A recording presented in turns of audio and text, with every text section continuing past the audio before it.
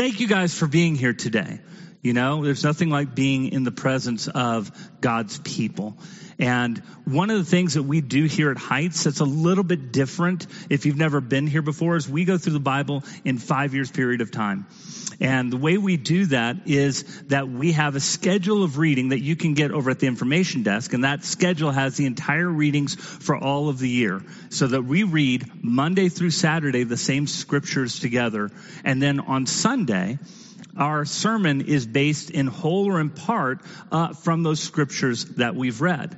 The other way that we can keep up with our reading is we have a YouTube channel, and that YouTube channel has devotionals based upon our scripture readings. We'd read the entirety of the scripture portion we're supposed to read, but I add a little bit more to help make a daily practical, influencing your own life, right? So we apply the scriptures to understand it better so that we can walk like Jesus on a daily basis, right? And then again, on Sunday, we still break down these scriptures in whole or in part here. That's what we're doing. So we just started the book of Deuteronomy this past week. One person. Woo! Okay. So we read Deuteronomy chapters 1 through 6. How many of you read Deuteronomy chapter 1 through 6? Sweet. Quite a few of you.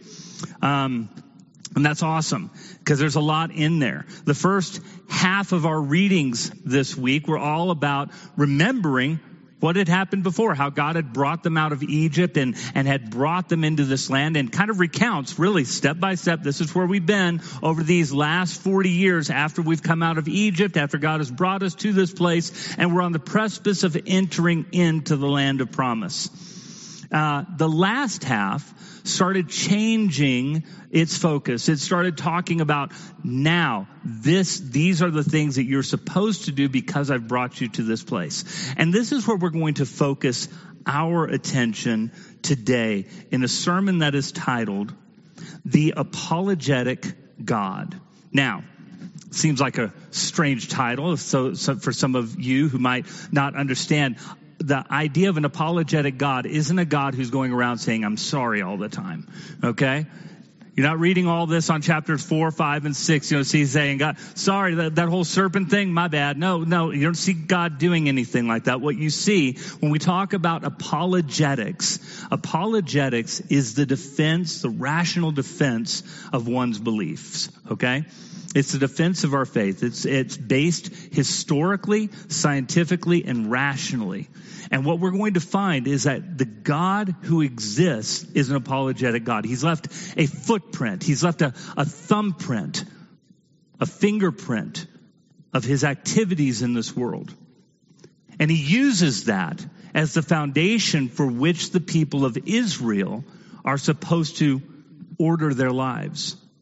And we're going to look at that together because this is what God depends upon all throughout this passage of Scripture. When he hearkens back, and you're going to see this not just here, but all throughout the book of Deuteronomy.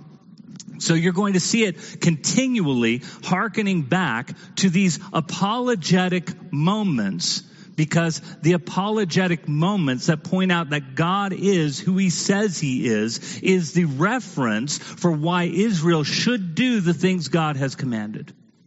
Okay, well, we're going to look at that together. We're going to start in chapter 4. We're going to be in chapters 4, 5, and 6 today of Deuteronomy. And so I want you guys to take a look as we go down to verse 32 of chapter 4 as we get this started to see what God has said. And he says this, ask now about the former days, long before your time. From the day God created man on the earth, ask from one end of the heavens to the other. Has anything so great as this ever happened? Or has anything like it ever been heard of? Has any other people heard the voice of God speaking out of fire as you have and lived? Has any God ever tried to take for himself one nation out of another nation? By testings, by miraculous signs and wonders, by war, by a mighty hand and an outstretched arm, or by great and awesome deeds, like all the things the Lord your God did for you in Egypt before your very eyes. You were shown these things so that you might know that the Lord is God. Besides him, there is no other. From heaven he made you hear his voice to discipline you. On earth he showed you his great fire, and you heard his words from out of the fire. Because he loved your forefathers and chose their descendants after them, he brought you out of Egypt by his presence and his great strength, to drive out before you nations greater and stronger than you, and to bring you into their land, to give it to you for your inheritance as it is today. Acknowledge and take to heart this day that the Lord is God in heaven above and on the earth below. There is no other. Keep his decrees and commands, which I am giving you today, so that it may go well with you and your children after you, that you may live long in the land the Lord your God gives you for all time. So this is the precursor of God saying, this is why you should be following me. And here's the reasons why. Has anybody ever heard of a people who have heard from the voice of God from within the fire and lived? This hearkening right here is back to an experience that all the people of Israel were there to witness together. A historical moment, if you will. And it's recorded in the scripture for us. Because when God brought the people of Israel out of Egypt, he took them to Mount Sinai. And at Mount Sinai, this is where the 10 Commandments are given. And while he is there, and he's consecrating the people before the Lord, back in Exodus chapter 20, at the beginning of the 10 Commandments, it says this. And God spoke all these words. And if you'll remember, when we were back in Exodus and we were going over this passage of scripture specifically, one of the things I pointed out to you, and you can go back and read in context, God is speaking to all the people. They had gathered around the mountain. The mountain is fire and smoke and billowing, and people are like supposed to come to it holy and consecrated before the Lord. And God speaks from the mountain the 10 Commandments. God spoke the 10 Commandments. All the people heard it. It wasn't just Moses. And notice their reaction at the end of that. So after the 10 Commandments are spoken, in verse 18 it says this. When the people saw the thunder and the lightning and heard the trumpet and saw the mountain in smoke, they trembled with fear. And they stayed at a distance and said to Moses, "Speak to us yourself and we will listen, but do not have God speak to us or we will die." Moses said to the people, "Do not be afraid. God has come to test you, so that the fear of God will be with you to keep you from sinning." And the people remained at a distance while Moses approached the thick darkness where God was. They heard his voice and they were like, "We can't, no, Moses, you go and talk to God. We'll stay here. But if we hear his voice, we're going to die." And there's this moment that we're seeing in Deuteronomy 4 where there's this remembrance. Do you remember what happened back then? Do you remember you approached the mountain and you heard the voice of God? And who can hear the voice of God and yet live? And yet you did live. And God did this. He's testing you because he doesn't want you to sin.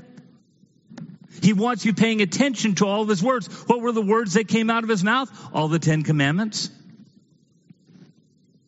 The 10 Commandments, the foundation stone by which the moral law of the people of Israel was set forth.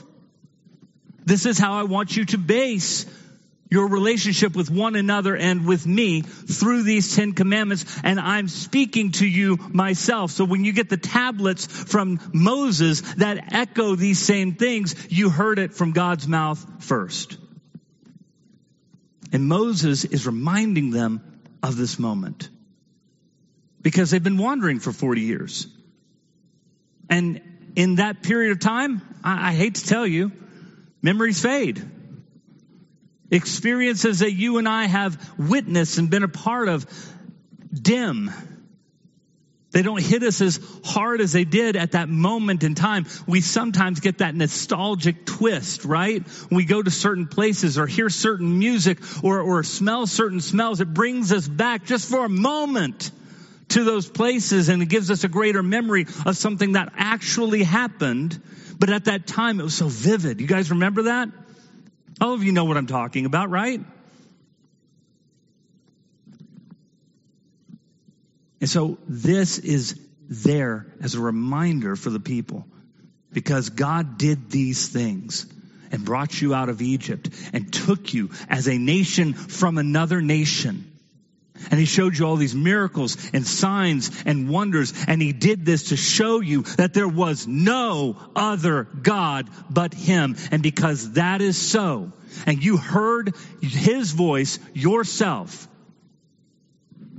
these commands, these decrees that come from God, you ought to do because he is. You ought to do because he is. Chapter 5, we see the same reiteration in Deuteronomy as he continues on. Because guess what chapter 5 is? It's a repeat of the 10 Commandments. So we see chapter 4 is a remembrance of what happened when the 10 Commandments were given. And chapter 5 is the reiteration of these 10 Commandments. And after that, after the 10 Commandments are given, these words are said. It says, these are the commandments the Lord proclaimed in a loud voice to your whole assembly there on the mountain from out of the fire, the cloud, and the deep darkness. And he added nothing more. Then he wrote them on 2 stone tablets and gave them to me. And when you heard the voice out of the darkness, while the mountain was ablaze with fire, all the leading men of your tribes and your elders came to me. And you said, the Lord our God has shown us his glory and his majesty. And we have heard his voice from the fire. Today we have seen that a man can live even if God speaks with him. But now why should we die? This great fire will consume us, and we will die if we hear the voice of the Lord our God any longer. For what mortal man has ever heard the voice of the living God speak out of fire as we have and survived? Go near and listen to all that the Lord our God says. Then tell us whether the Lord our God whatever the Lord our God tells you, we will listen and obey.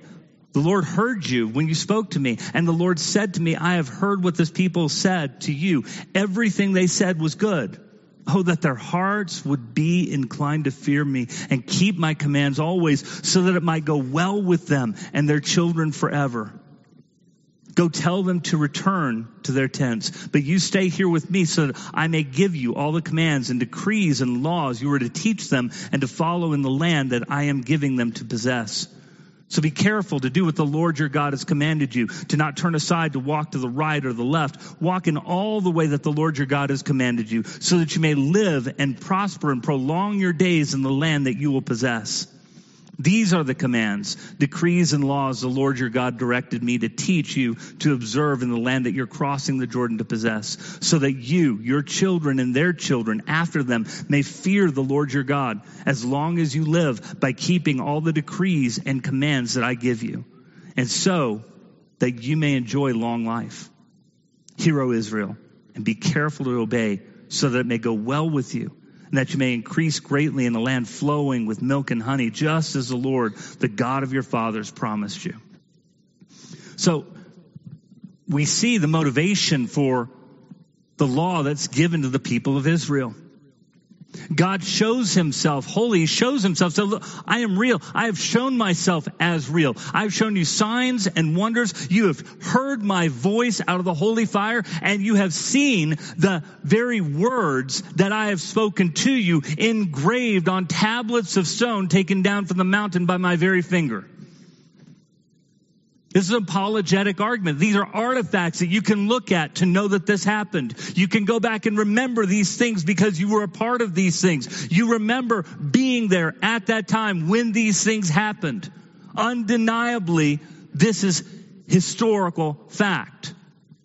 And God's reminding the people of that. And he says, and I showed myself to you in that way, that I might be revered, that you would know that there's no other God but me, that you might fear me and regard me as holy. And why? What's the motivation behind this? And I think it's found most eloquently in verse 29 of chapter 5, where it says, oh, that their hearts would be inclined to fear me. and keep all my commands always, so that it might go well with them and their children forever. Do you notice that the reason why God wants the people of Israel to fear him is not so that he can proclaim his grace, that it might go well with the people. That's what he wants. I want what is best for them. The reason I reveal myself in all my glory is so that they would understand that the ways in which I am telling them to live, to orient their lives, to honor me in all things, is so that it will go well with them, that they may live a long life on the earth, and it not just bless them, but bless their children, bless them always. That's God's word. That's God's intention, that the fear of God would come upon them. And when we read fear of God in the scripture, so many times, I think that we read it wrong. We think of a terrifying type of thing. The idea that we would be so afraid and it would force us to do certain things. And in reality, the idea of fear is this idea of respect, of honor. This idea that recognizing the immense responsibility of handling the name of God, the relationship with God properly. Because if we don't handle it properly, we cause all types of problems. The more important stuff that you do, and I know I've mentioned Dave works with electricity. You don't work with electricity well, bad things happen. You have to respect it. You have to fear it. There has to be a fear, not a fear that incapacitates you and say, I can't work with electricity. It's a fear that says, nope, I've got to deal with this right. If I don't deal with this right, very bad things can happen. This is the type of fear that God wants for the people. If they don't understand me right, bad things are going to happen. If they take me nonchalantly, bad things are going to happen. If they think they can profane my name, bad things are going to happen. If they think they don't have to honor me, bad things are going to happen. You know why? Because I want to bless them. I want to bless them and their children, that they may live long in the place that I'm going to give them forever. That's the intention. We hear it all throughout the book of Deuteronomy. Unfortunately, we also know that Israel is a stiff-necked people. And they would forfeit much of this blessing that God wants to give them, because they think that just obeying him and fearing him and respecting him as he ought to be is an optional thing for them to do. It's optional in that they have the free will to disregard it. But in doing so, they also disregard the blessing that God wants to give. And so he shows himself as real, so they would recognize that the God that they're serving is not some sort of myth or genie that you rub from a bottle that grants you magical wishes, but he's appeared to them and he's broken into history that you and I can look at, the footprints and the little placements that he has shown himself to be. And he harkens back to these historic events of the leaving of Egypt, of the parting of the Red Sea, of the miracles that are happened there. All along the way, he says, test me. You know that I did this for you, or eyewitnesses to these things. This is why I am God and there is no other. And this is why you serve me, that I may bless you, but there's no other God. I've shown myself to be real in history. As a matter of fact, at the end of chapter 6, it says this: in the future, when your son asks you, what is the meaning of the stipulations, decrees, and laws the Lord our God has commanded you, tell him, we were slaves of Pharaoh in Egypt, but the Lord brought us out of Egypt with a mighty hand. Before our eyes, the Lord sent miraculous signs and wonders, great and terrible, upon Egypt and Pharaoh and his whole household. But he brought us out from there to bring us in and give us the land that he promised on oath to our forefathers. The Lord commanded us to obey all these decrees and to fear the Lord our God, so that we might always prosper and be kept alive, as is the case today. And if we are careful to obey all this law before the Lord our God, as he's commanded us, that will be our righteousness. So when your sons come up and ask you, why do you do this? You hearken back to these historical events, these things in which God has broken in to this world to make himself known. We were slaves under Pharaoh, and God, with a mighty hand, brought us out of slavery and into the land of promise that he promised the descendants long ago, to Abraham, to Isaac, to Jacob, the promised land that they were going to come back in. These are historical promises, not fanciful ones. That we can go back and look and see how God has acted in history. These are big things. These aren't small. There should be something that gives us confidence that these accounts are true. For those of you who may never have watched these before, a few years back, there were these series of movies that came out that are called Patterns of Evidence. And one is focused on the Exodus, because guess what? If God did this miraculous thing that is proclaimed throughout the Word of God, guess what you and I should be able to see? Evidence of those miraculous happenings recorded somewhere in history. Now, I would encourage you guys to take an opportunity to go watch that documentary. It's really well done. They speak with all types of archaeologists that are out there. These aren't fanciful people. These are people who are experts in their field. You can make your own conclusions about what the evidence purports to say. I tend to believe concerning that evidence that is out there, that it lines up pretty good with the Bible. I mean, like really, really, really good. Almost like God really did enter into history. He really did say those things to the people of Israel. They can't hold on to those promises as a result of that, because we have an apologetic God who has left fingerprints of himself all over the place. And the two great places in which we see God break into history, because the deliverance from Egypt, from the people of Israel coming out and becoming their own nation, this whole area of what's called the Pentateuch, the first 5 books of the Bible, is the establishment of Israel and their existence. Everything from Joshua all the way to Malachi goes back to these 5 books based upon the God who has revealed himself to them over and over again as this God who delivered them from Egypt, from the hand of Pharaoh. Real historical events that you can go back and look on. The second time in history that we can look back and see the fingerprints of God all over the place is in the person of Jesus Christ. Through his life, through his death, through his resurrection, because we see God breaking in to history again, not as a God leading a people out of a country, but as a God invading this world to save us from sin. By sending his son, by fulfilling the promises of Abraham, Isaac, and Jacob through Jesus Christ. And when we look at the gospel writers, when we look at the New Testament, they're writing as if we're talking about historical, apologetic, verifiable, historical, scientific, logical fact. Take a look with me in 1 John chapter 1.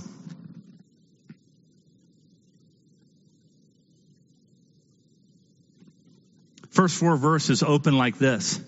That which was from the beginning, which we have heard, which we have seen with our eyes, which we have looked at and our hands have touched, this we proclaim concerning the word of life.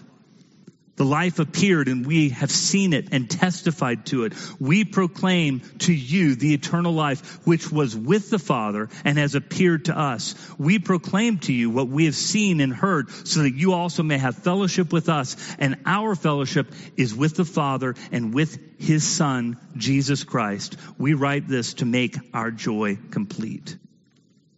What is he saying? We're telling you about things we saw, we heard. We witnessed with our own eyes. We've touched with our own hands. We're telling you about real history, about God invading this world through Jesus Christ. This is what we're proclaiming to you.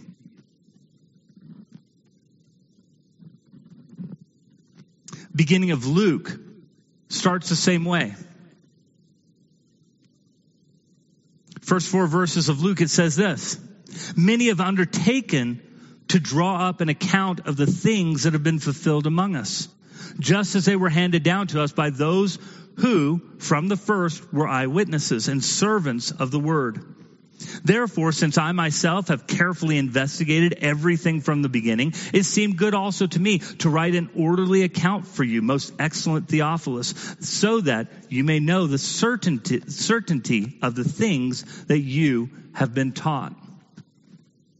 You see what Luke is saying, we believe in Jesus and these are the things that you've been taught, but I've gone back carefully to make sure that the things that you and I believe are true. And this is the account of that. Here is my research. You don't realize it, but Luke's gospel is an apologetic gospel. It is based upon his going out and trying to find, this is what I found. This is what I've investigated. This is what was told to me, but I went and found out for myself concerning these things that have been taught to us. So now I'm sharing this with you so that, notice what he says to Theophilus, so that you may have confidence in the things that you believed. In other words, I went, I researched, I found out it wasn't a lie. That's a pretty amazing statement, don't you think? That's how his statement starts. Dude, imagine the rest of the gospel. Read it for yourself. Just saying. His second volume is Acts. He starts it in much the same way. It's a really interesting way that he says it, though. First 3 verses of Acts start this way. It says, in my former book, Theophilus, I wrote about all that Jesus began to do and teach until the day he was taken up to heaven, after giving instructions through the Holy Spirit to the apostles he had chosen. And after his suffering, he showed himself to these men and gave many convincing proofs that he was alive, and appeared to them over a period of 40 days and spoke about the kingdom of God. There's a couple of very interesting statements at the beginning of this, right? Number 1, this is the second of a 2-volume work. That's kind of cool, right? Luke is volume 1, Acts is volume 2. Pretty cool, right? But then he says this very strange phrase. In my former book, I wrote about all that Jesus began to do and teach. You guys know how Luke ends, right? Luke ends with Jesus with his disciples going up into heaven. This is where Acts begins, by the way, but he says that was just the beginning of all that Jesus began to do and teach. You know why it's only the beginning of what he began to do and teach? Anybody? Because Jesus is still alive. He died. He rose again. We're here today because why? We believe Jesus is alive, right? That someday he's taking us with him. He has sent the Holy Spirit to you and I as confirmation, as a seal of our redemption. We're like, we're ready, Jesus. When we pray, who are we praying to? We're praying to God the Father, God the Son, God the Holy Spirit. We're praying to Jesus, right? Anything you ask in my name, that I will do, right? Isn't that what we hear Jesus promised to you and me? This is why Luke can write, that's the first volume. This is the second. It was only the beginning of all that Jesus began to do. Pretty cool, huh? And what we get is an account of the early church so meticulously kept. It's really amazing to me because there was an archaeologist by the name of Sir William Ramsay who went out to all the places that Luke had talked about in his gospel and in Acts. And he was like, I am going there specifically to go excavate, because he was so meticulous in all the things that he wrote about. I'm going to go out there and prove that this is wrong. Spent a lifetime going out there trying to prove the Bible wrong. An archaeologist. So what are we talking about? We're talking about apologetic evidence, aren't we? This is historical evidence. So he goes out there with all of this bias against the Bible, and he digs and he looks and he uses as a guide the Word of God, and in every place he looks, he finds exactly as it said. Which leads him to a conclusion toward the end of his life that says that Luke is a historian of the first rank. Think about that. A historian. He didn't call him a believer. He called him a historian. He recorded the evidence of history. And the things that he writes about definitively, they were there because I went and I looked and they were there. Because we have a God who's left his fingerprints everywhere. And it's the reason why you and I can believe. It's the reason why you and I follow Jesus. It's the reason why we are followers of Christ, because the evidence of Christ leads us to believe in Jesus and the things that are there. The commands come because of who he is, not because I can make myself righteous before God. Nobody's righteous before God. Not you, not me, not anybody. That's why Jesus had to come and die. But he's revealed himself to show himself the one true God that deserves our allegiance, because those who believe that God is must believe that he is, and he's the rewarder of those who seek after him. That's what you and I are supposed to be. And those of us who say that is the one true God, I have seen that. I've seen the evidence for it, not just talking about what's in the Bible, but the Bible being an accurate testimony leads me to believe that those things written about Jesus and eternal life and what it means to be a person who lives righteously before God do so because the God that we serve is real and not fake like everybody else's. It's the one true God. See, it's amazing to me how many skeptics go out and try and disprove God, come back believers. Simply because they look at the evidence and they realize that we serve an apologetic God. Could start with Josh McDowell. Josh McDowell, not a believer in Christ. Challenged people on his college campuses. And when somebody came back and challenged him to research, if anybody has read any of his material over the years, let me tell you, the man researches like nobody's business. And his research leads him to the understanding that Jesus really is Lord. And he's probably one of the best apologists we've had in our generation. Or take Lee Strobel.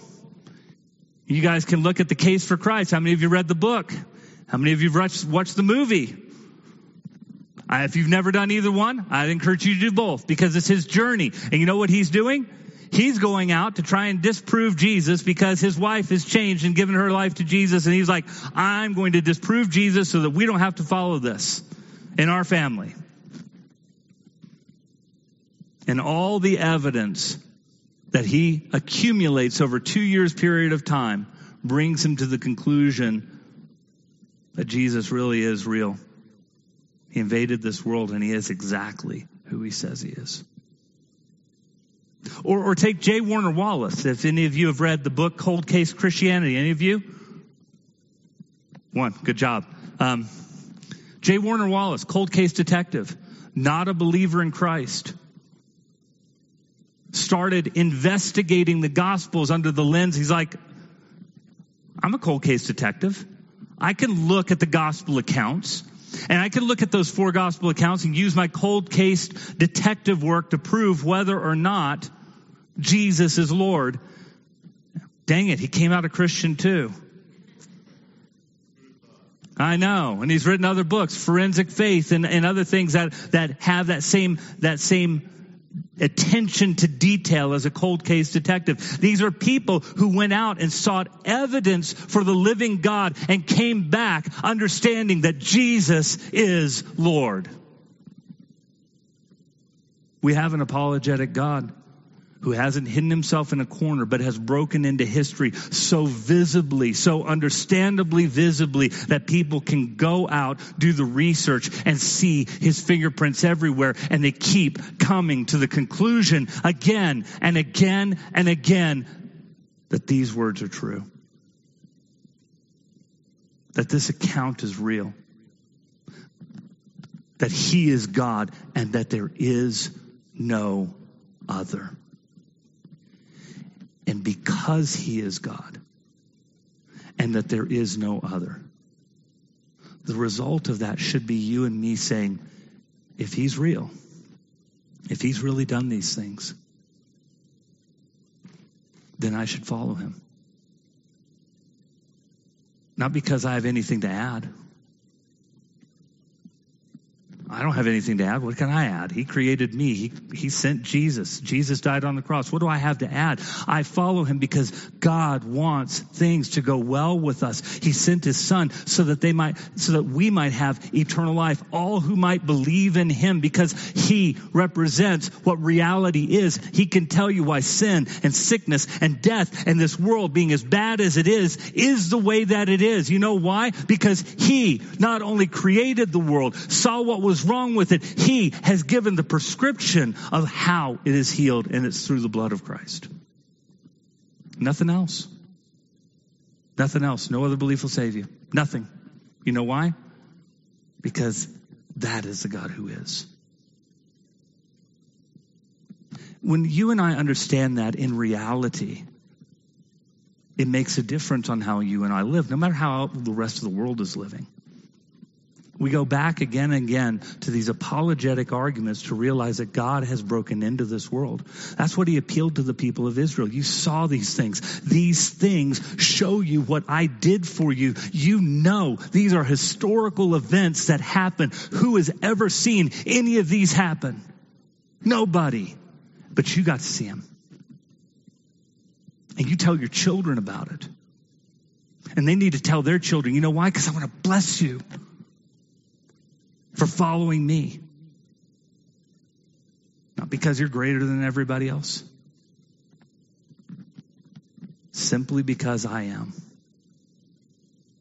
And because I am, and this is the nature of who I am, the God who lives, the God who redeems, I can offer you a hope and a future.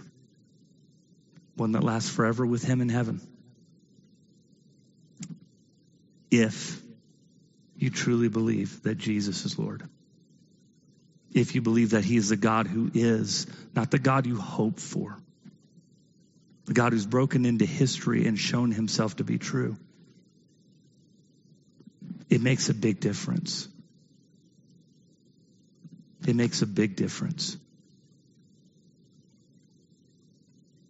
Would you stand with me?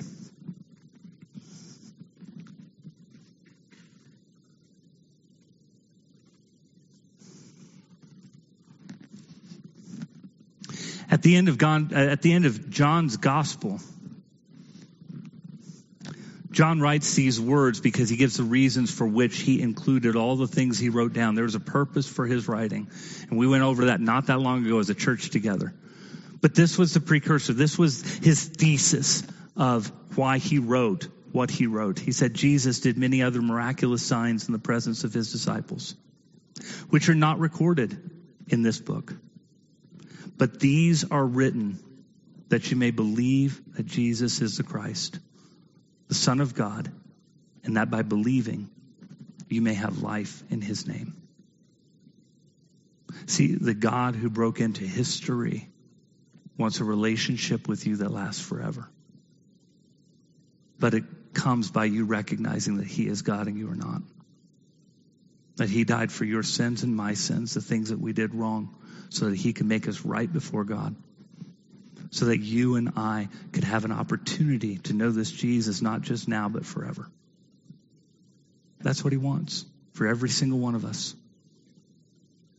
If you don't know this God, I pray that you'll come to know this God. If you aren't convinced of this God, then you owe it to yourself to do the research, because we have an apologetic God who has left his fingerprints everywhere for you to see. And then you'll come to know, I really believe that Jesus is Lord. That Jesus is Lord. Do you believe that with all your heart, with all your mind, all your soul, with all your strength? These promises are for you. And they are a great help in times where the world around us is going crazy. I'm going to ask our elders to come forward and just to be here for a prayer of any need that you guys have. Whether you know Jesus or don't know Jesus, if you want to know who Jesus is, we ask you guys to come forward. We've got Elizabeth and Dave over here, our prayer warriors here, also to pray with you guys. Any need that's up here. But walk away knowing this. Jesus is Lord and there is no other. Jesus is Lord. There is no other. no matter what the world would tell you, because he's the only one in whom we see the fingerprints of God all over the course of history. God, thank you so much for today, this time that we have together, and the reaffirmation that you are a God who has left your fingerprints everywhere for the people of Israel so that they might follow you and know that you are God.